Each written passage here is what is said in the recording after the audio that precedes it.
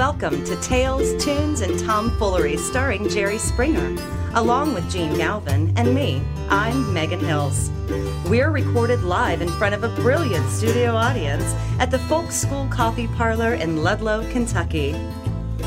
My daddy. And here he is, ladies and gentlemen, Mr. Jerry Springer. Thank you. Thank you. Whoa. Oh, man. Please sit down. Sit down. Sit down. That's great. They were. Oh, yeah, I know.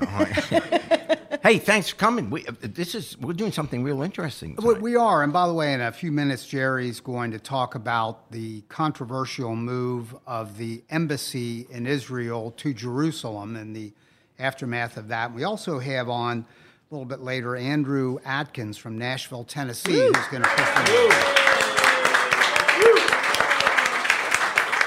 So Jerry and Megan, I want to tell you about something. You guys know that I do some cycling in my life, and so I was on a trip. There's a little town called Yellow Springs, Ohio. It's Love a Yellow cool Springs. little hippie college Great town, place. and what you would call South Central Ohio. And it's on this trail called the Little Miami Bike Trail, and I have ridden it a bunch of times. My wife met me at a B&B in Yellow Springs, and I rode my bike up. And by the way, this trail, there is a trail that goes called the Ohio to Erie Trail. Mm-hmm. Goes from the Ohio River to Lake Erie. So that's about 250 miles, Cincinnati to Cleveland on this trail. And then it goes beyond there, and there's a whole series of bike trails that run from the north to the south. And if you're going to do that, you're going to be on roads plenty and sometimes bike trails. So I'm riding on this bike trail, and I see this guy coming the other direction. And I call them long mile guys. They're loaded. You could tell they're not just riding locally. Because they got big bags on They've their got stuff. panniers, they're called, which are like saddlebags on the back of their bikes. And you can just tell they're out on a journey, on an adventure. So I see this guy I coming. put those things in the trunk of my Bentley. Yeah, I understand. Yeah. And just remind the guy to get him out for you when you get there. Go ahead. So he's on two wheels.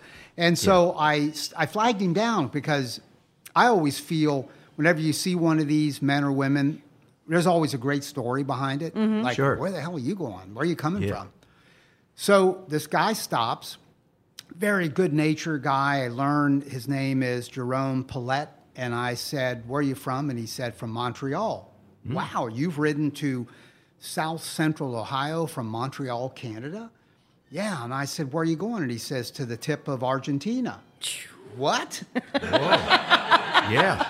I'm talking to you right here, and you're going to Argentina? And he says, yeah, that's where I'm headed. There's a town, and it's at the end of Argentina, and it's always thought of as the end of the world. Yeah. The only thing past there is Antarctica. So I chatted with him for a while. I thought it was great to ride on and meet my wife. We spend an evening in this B&B, and I tell her about this guy. And then I'm riding back to Cincinnati the next morning, and boy, there was a huge storm came through that night because my wife and I are hearing it. It awakened us. So I'm riding down the trail. Now it's a beautiful sunny morning, and I see down the way, right next to the bike trail, a tent and a bike. Mm-hmm. And I roll up on it, and I says, that's Jerome. And I get off my bike, and he is he's kind of wet because it rained all night, and he had a tent that was it was a nice tent, but it wasn't, as an avid backpacker, it didn't look completely secure from the weather to me. Yeah. And conversation ensued. I got his email address, and then I contacted him and sent via email and said, I got a lot of gear because I do a lot of backpacking and cycling with backpacking gear. I says, I got a tent. I'll give it to you. Do you want it? Yeah, heck yeah, I'll take it. And so I contacted a bike shop down in Nashville, and I said, there's a guy coming your way from Montreal headed for Argentina. Can I send him to you, and I'll mail this tent to you? It weighs about a pound and a half, so it's perfect for this kind of journey. Mm-hmm. So he's now got your tent. He's got my tent, and I know That's I'll really never nice make of you. it to the end of Argentina, but I'm hoping my tent does. Yeah. Are there no motels along the way? Oh, I don't know. I mean, so this is a great journey. So we happen really to have Jerome Paulette on the line. Hey, Jerome, let's give him a round of applause. Hey, Gene. It's great to talk to you. You too, man. I'm anxious to hear, and I've been reading your blog, and we've stayed in touch some via emails, and sometimes Jerome is where there's Wi-Fi, sometimes not. So tell us, where are you right now? Right now, I'm in Tapachula, real close to the Guatemalan border, in southern Mexico, in the Chiapas state. Unbelievable. Wait, And when did you see him? I don't know, 6 months ago, but here's it. Oh. But I'm going to tell you something about what he's been doing. I know this because I've kind of stayed in touch with him. Jerome, you stopped in Texas for a while, correct? And tell us what you did there. Did you stop there on purpose?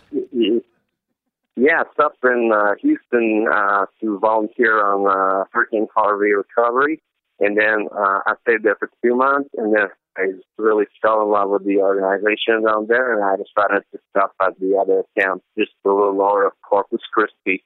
Wow. That is, it's really, this is Jerry Springer, and thanks for doing this, by the way. What prompts you, in other words, what did you do before you decided to take, because I assume this takes a whole year, right? Yeah, it's going to take a while still. Yes, so what were you doing before you decided I'm taking a year off and I'm going to get on my bike and I'm going to ride from Montreal to the end of the world, and which I really admire, but what were you doing? I was a freelance French voiceover actor. I was doing mostly e-learning classes and audiobooks. Huh. Wow. Very cool. And you, and people should know this about you. It's obvious that when you're on this adventure, when you come upon conditions in a country, America's not you're Canadian, but yet you stayed for a 2-month period and helped with the Hurricane Harvey recovery. That's just part of how you roll, correct? I mean... Yeah, well, it wasn't planned at all, but Houston was on my route since before I left home, and then when I heard about the hurricane, I think I was in Blueville, and I mean, it just made sense to me that when I would get there, I would try to help. Gene had mentioned that you have a blog. What is the name of that blog? Where can we find that? I'd love to read more about this. I think the easiest way to find it is by typing Jerome and the road work. Okay. I'll make sure that we We'll get put it it. up on We'll our- put it on Yeah, our website. I'd be very interested to read about that. Do you speak Spanish? I try to. I'm in the process of learning really slowly. Yeah, because I imagine now for the rest of your trip, most of the places you're going, that's going to be the primary language, even though a lot of places, of course, speak English. But Yeah.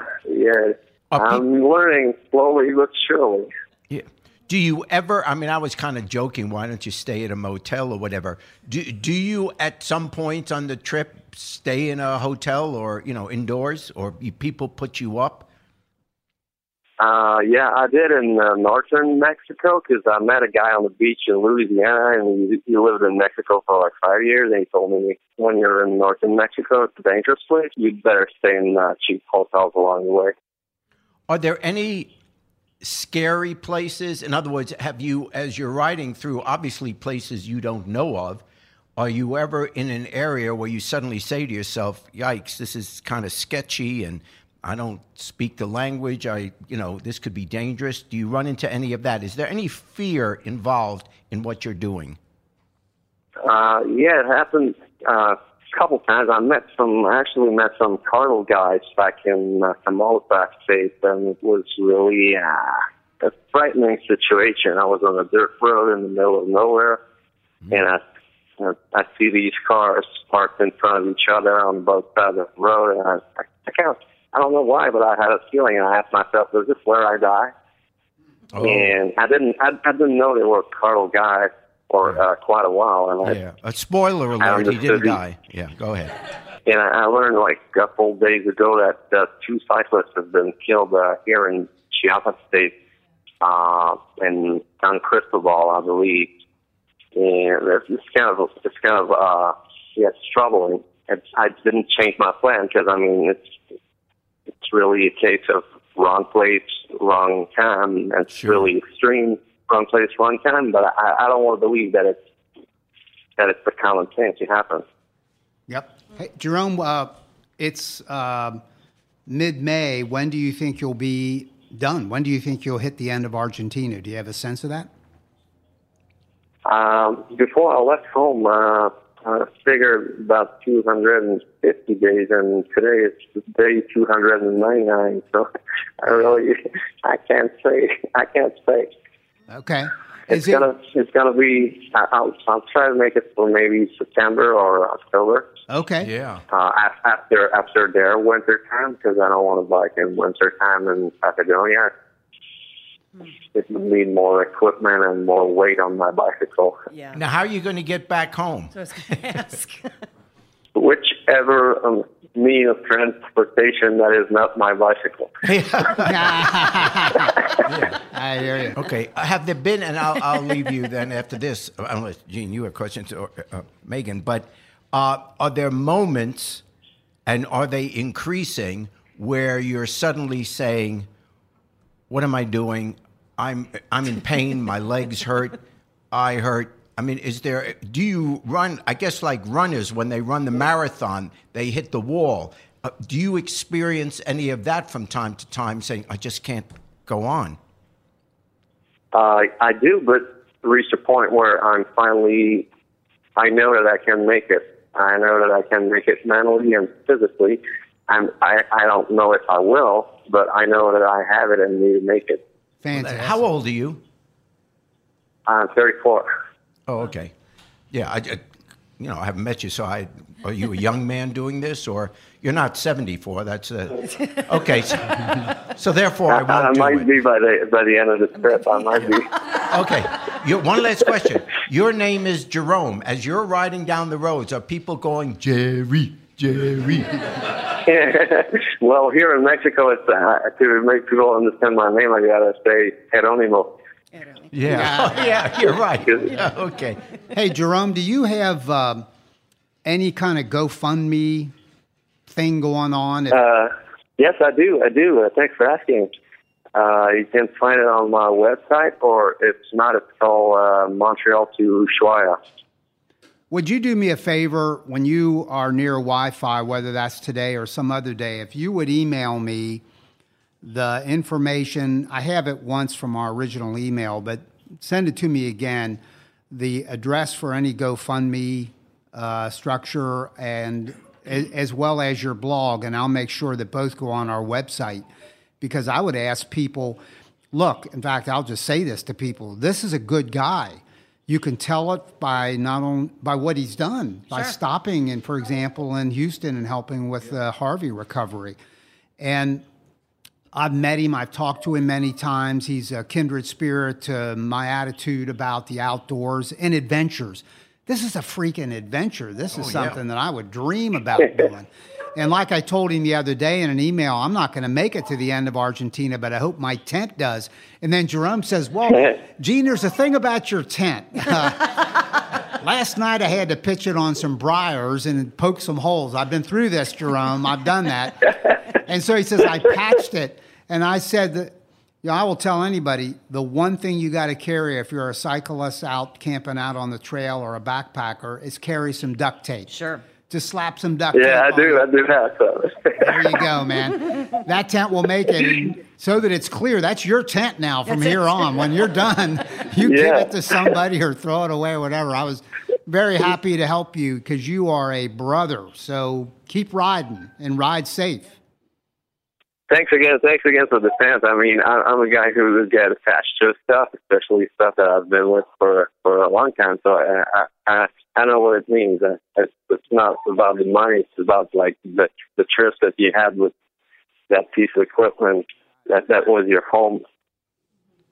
All right, ride safe, Jerome. Thanks, Jerome. Love you, bro. See ya. Bye-bye. Thank you. Sure. Wow. Jerome Paulette.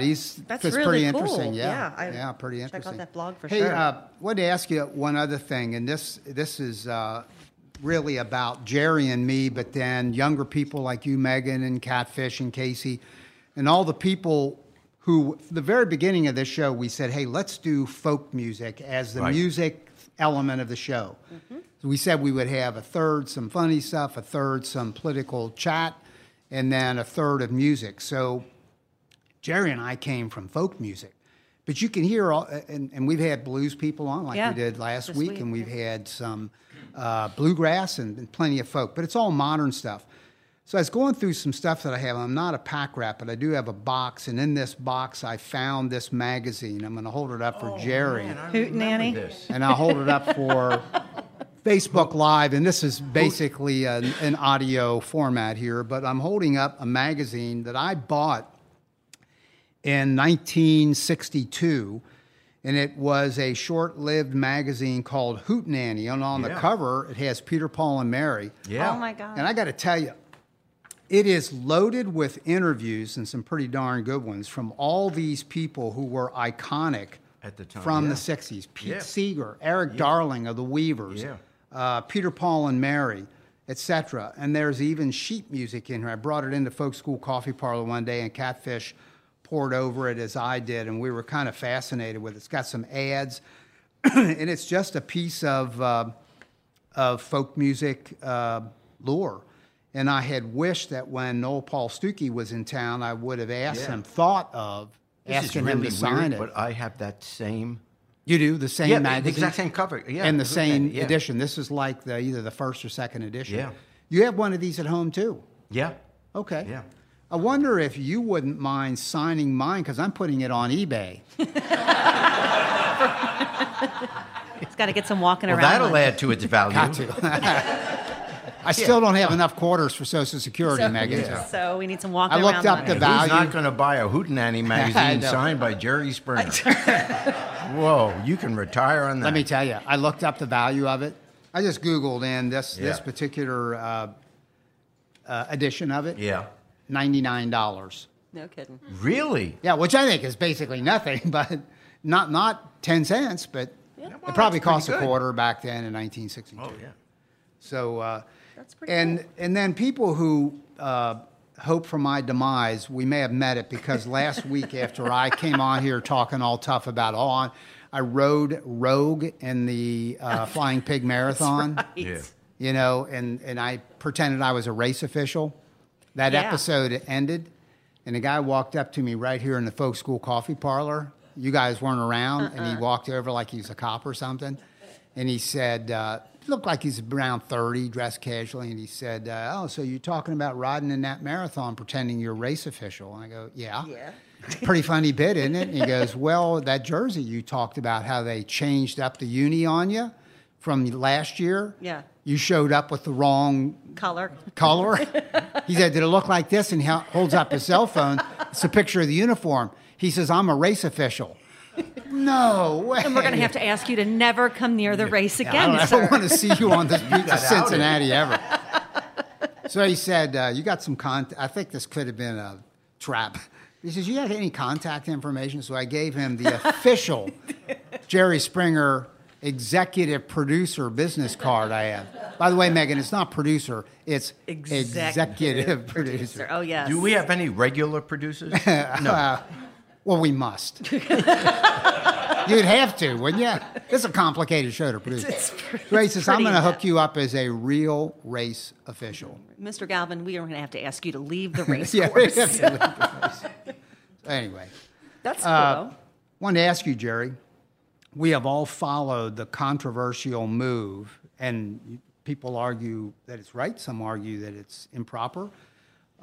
What is your take? And you are a Jew, that should be known too. So I'm very interested in your take as a liberal to a conservative president moving the embassy to Jerusalem and all the aftermath. What's your take? Right. Trump this week, as you know, moved the American embassy in Israel from Tel Aviv to Jerusalem. And I admit to being conflicted by this. As Gene said, I'm Jewish. I have family in Israel. Our prayers at various Jewish services or whatever, even Passover always ends by saying, next year, Jerusalem. So the idea, the administration's decision to move our embassy from Tel Aviv to Jerusalem should, just based on that, should have brought me unrestrained joy that, oh my gosh, finally after 5,000 years we get to be back in Jerusalem. But the truth is my joy is somewhat restrained. And so, you might ask, or I ask myself even, why is there something wrong with this picture? And the major reason, of course, is because it was done unilaterally. The whole question of what will be the capital, whether, Israel can say Jerusalem is its capital, and it is, but that's still it's undecided in terms of the Arab world, the Islam, the Muslims there.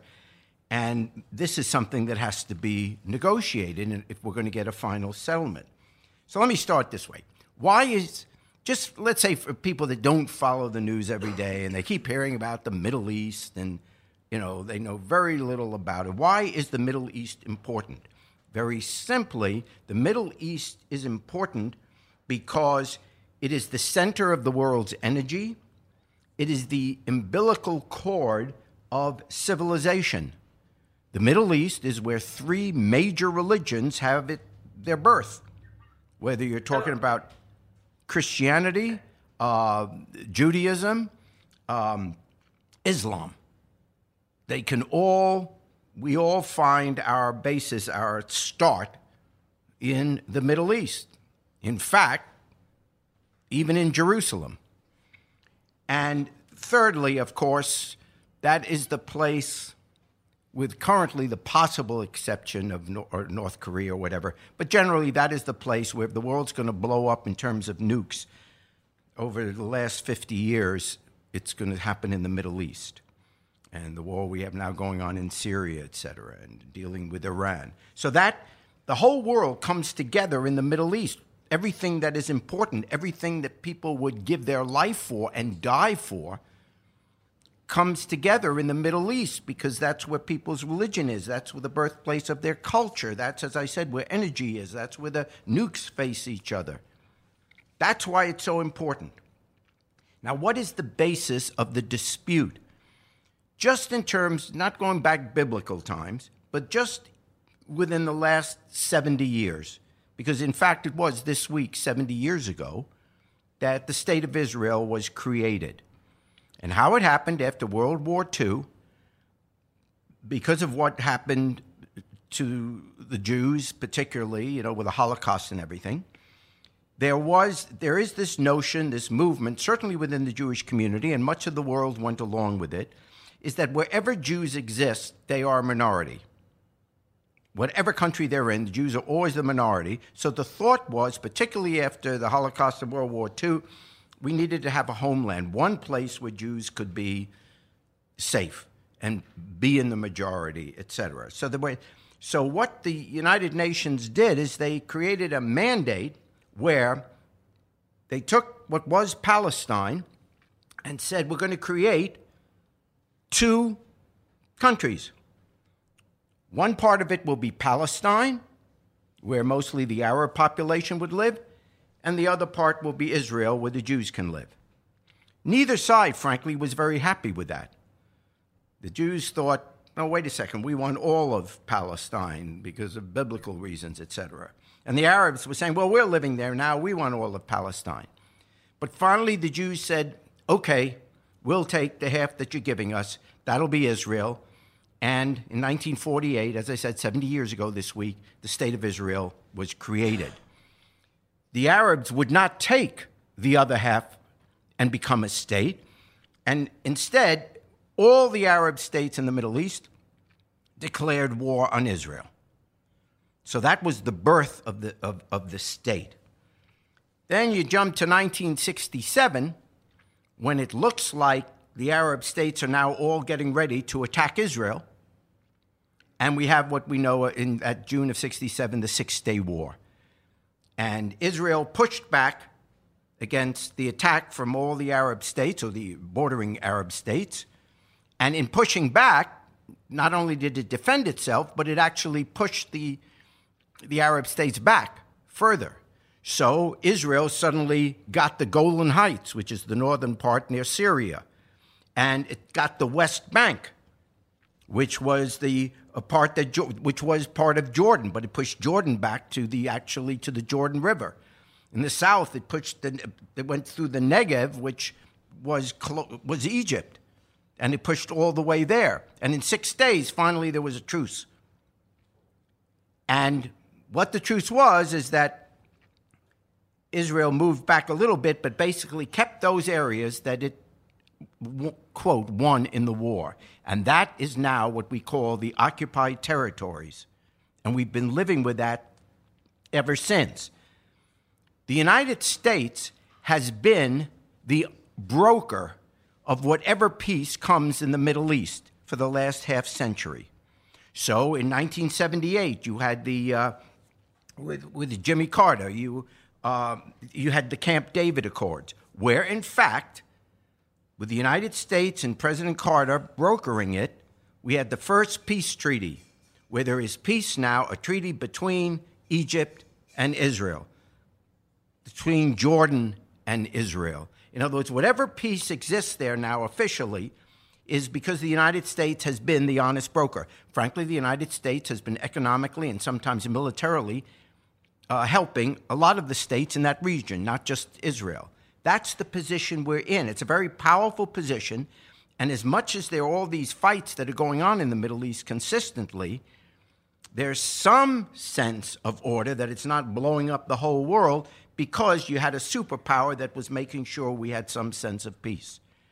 The danger of what happened this past week is that by unilaterally taking Israel's position, Jerusalem, which is part of the occupied territory in terms of what the Arab states think, Jerusalem is now, we will put our embassy in Jerusalem, the capital of Israel. Well, all of a sudden, the United States can no longer play the role as the honest broker. The Arab world, the Muslim world, Islam, much of the world now believes that America will not be an honest broker, but America is anti-Muslim, anti-Islam, anti-Arab. This is the message we sent out there. That hurts any possibility for a two-state solution. There has to be a two-state solution, and I say that as a lover of Israel because Israel does not have a future unless there's a two-state solution. Israel was created to be a democratic Jewish state. A Jewish state, but it would be democracy. The people would vote for their government. The problem now is because Israel expanded its borders during the 67 war, the Six-Day War, now, simply by the growth of population,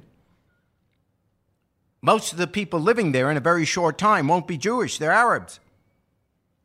So if you're giving everybody the vote, it will no longer be a Jewish state.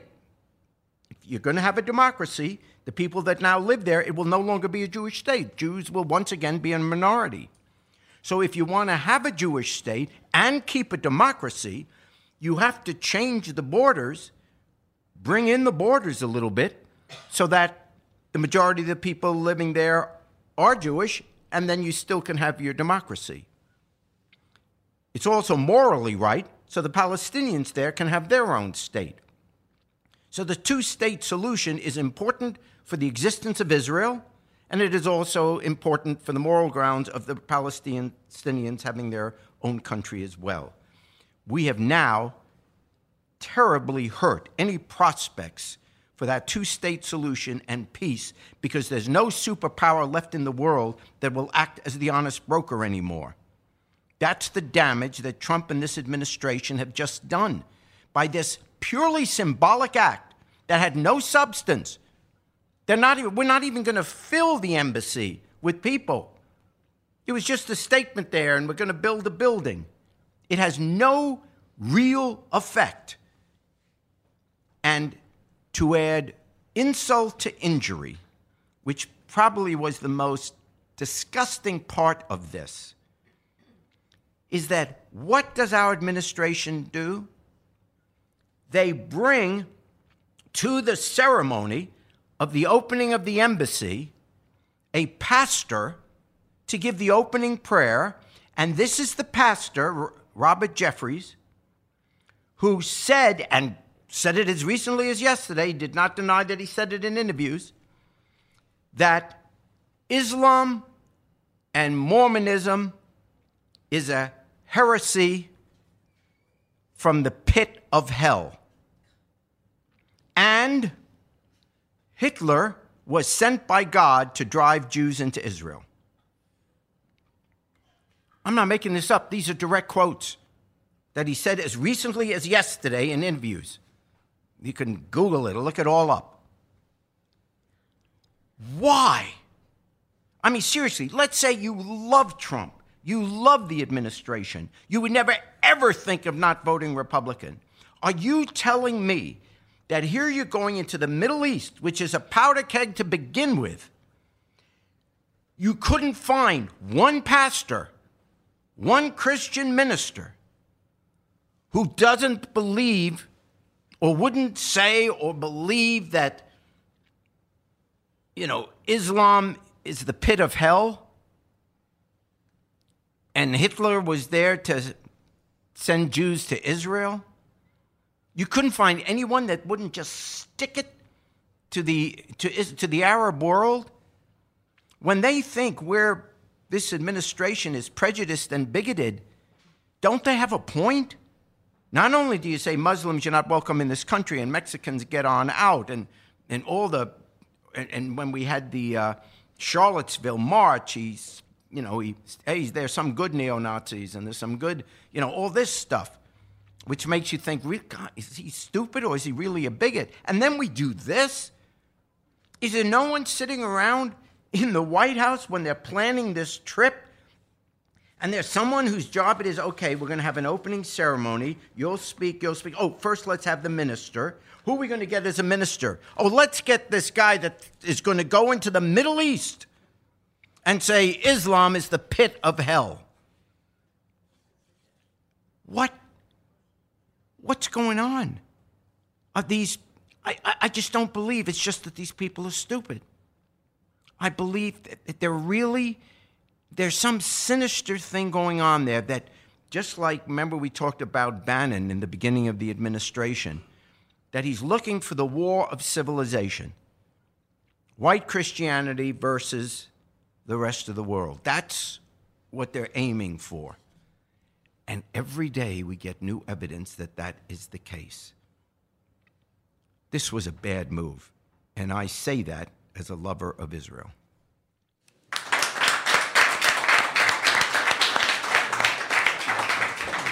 Thank you, Jerry.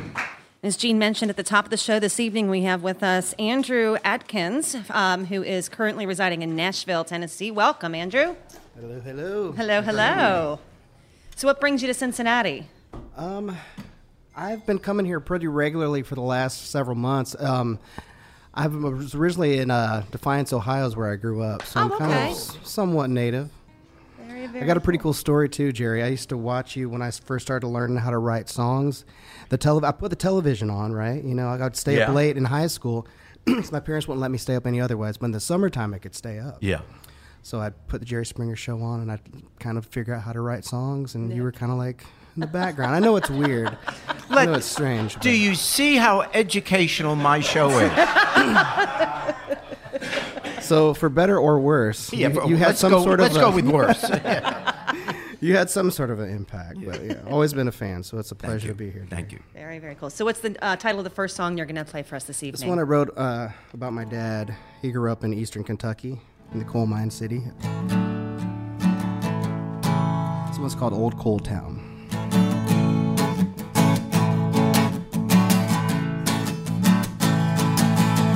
Left my job on a mountaintop in search of a better life for me to lead, honey. Sometimes I fly right off them tracks. I did my time in the county jail. My ex-girlfriend's mother had to post my bail, and I'm sorry for the trouble I have brought. Yes, I'm sorry, but trouble is all I've got. Detroit-headed, Motor City bound. Could a girl like you show the stranger around? We can go out and tear up this old town. A little bit of money won't buy you time. Be careful how you spend it and you'll be just fine. Just don't sit there with Betty all over your face. Just don't blow all your blessings in one place. Well, I grow a little weary bound, all restless to get rolling when the heartaches ain't with no one in that old cold town.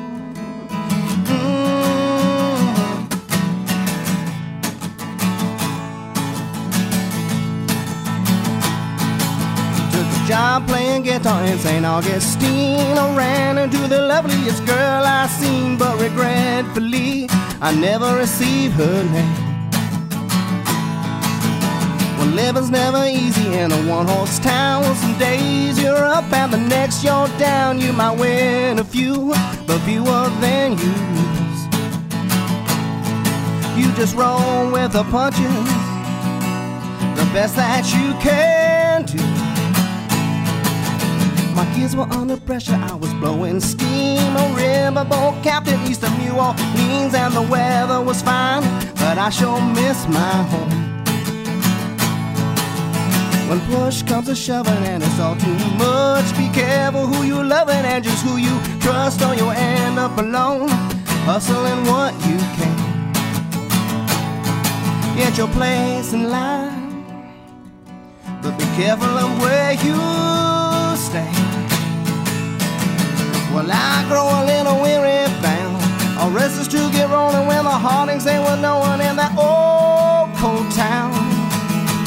When everything is that same old same, there ain't no future to stake nor claim in that old cold town.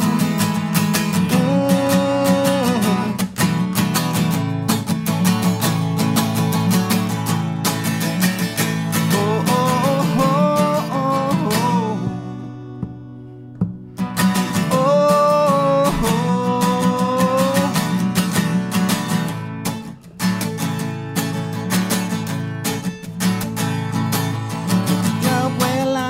Christopher Street, a million people's faces every day you'll meet, or at least until the money has run dry. Pedal to the metal in a record truck when you're down and you're out. Wait until you're out of luck. If you think too much, just might go insane. If it gets that bad, go right back from where you came.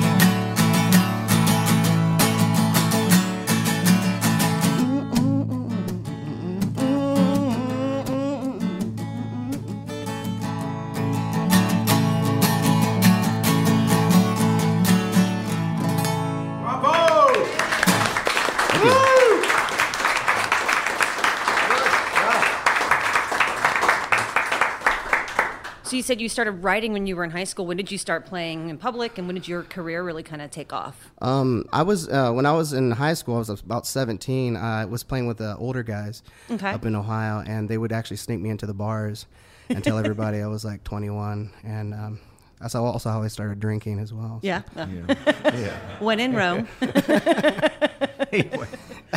What's the title of your second song for us this evening, sir? This is called I'm Indestructible. Excellent. And tell us where we can hear some of your music if we'd like to check you out. Yeah, you can find me on andrewatkins.net. I'm on all the social media. Andrew Atkins. Excellent. That's ADKINS.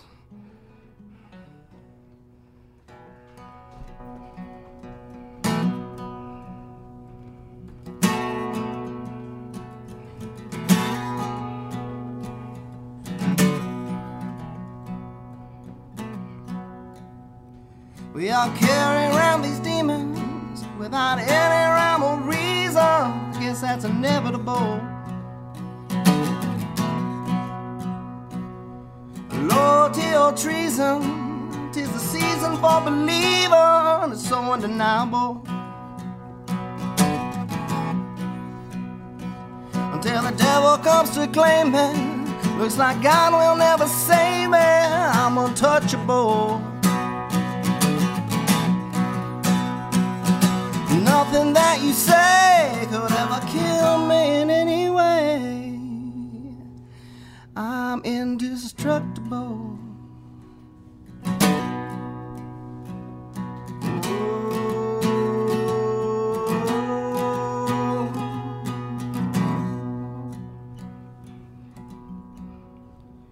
got these political ringleaders, skilled in tricking true believers. That's so despicable.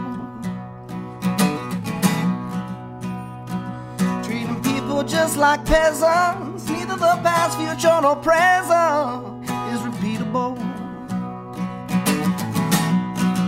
Oh, till the devil comes to claim me, looks like God will never save me. I'm untouchable.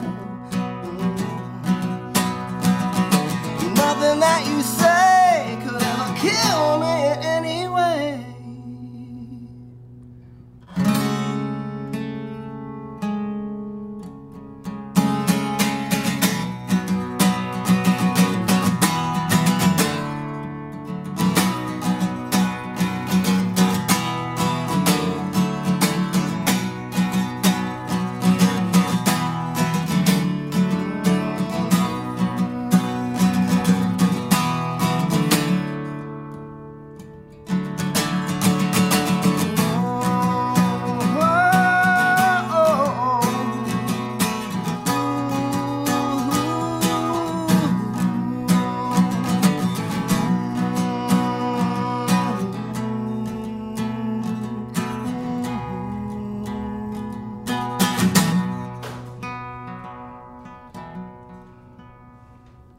Minding out of space, disappears without a trace, so unexplainable. Try to tear me to bits and pieces, it's your way of being facetious, I'm unbreakable. Oh, till the devil comes to claim me, looks like God will never save me, I'm untouchable. Nothing that you say could ever kill me in any way. I'm indestructible. I'm indestructible. I'm indestructible. Oh, oh, oh.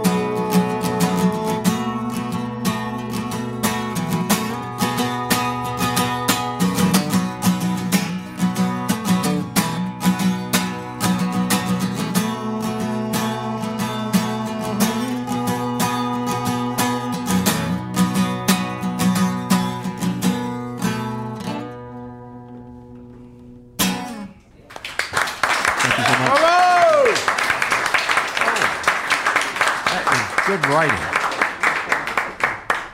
Excuse me. Once again, that was Andrew Atkins, who's visiting us from Nashville. Are you doing any other shows here in the area while you're in town, Andrew? No, I'm not actually. This is it, huh? Yeah, I just came down for this. Just came in to see Jer. Man. Well, we're really glad that you did. If you don't mind taking That us is out great on writing. Yeah, it's really. Oh, thank you. Really Thank you so good. much. Good. It's because of you. It's the muse. That he is. I could lot of tell. material. I know exactly what show you got it from. Yeah. I had a lot of material to shift through in my head, and Oh, you know, yeah. and I was only in high school. Only in high school. Who knew? All right, Andrew, we're going to have you take us out here on Down by the Riverside, and your muse, Jerry Springer, is going to sing along with you. Gonna lay down my sword and shield down by the riverside, down by the riverside, down by the riverside. I'm gonna lay down my sword and shield down by the riverside, down by the riverside. I ain't gonna study war no more, ain't gonna study. You've been listening to Tales, Tunes, and Tomfoolery, recorded live at the Folk School Coffee Parlor in Ludlow, Kentucky. Thanks to Patrick Kennedy for writing our opening song, and to you for listening. Check out our website at jerryspringer.com. War no more.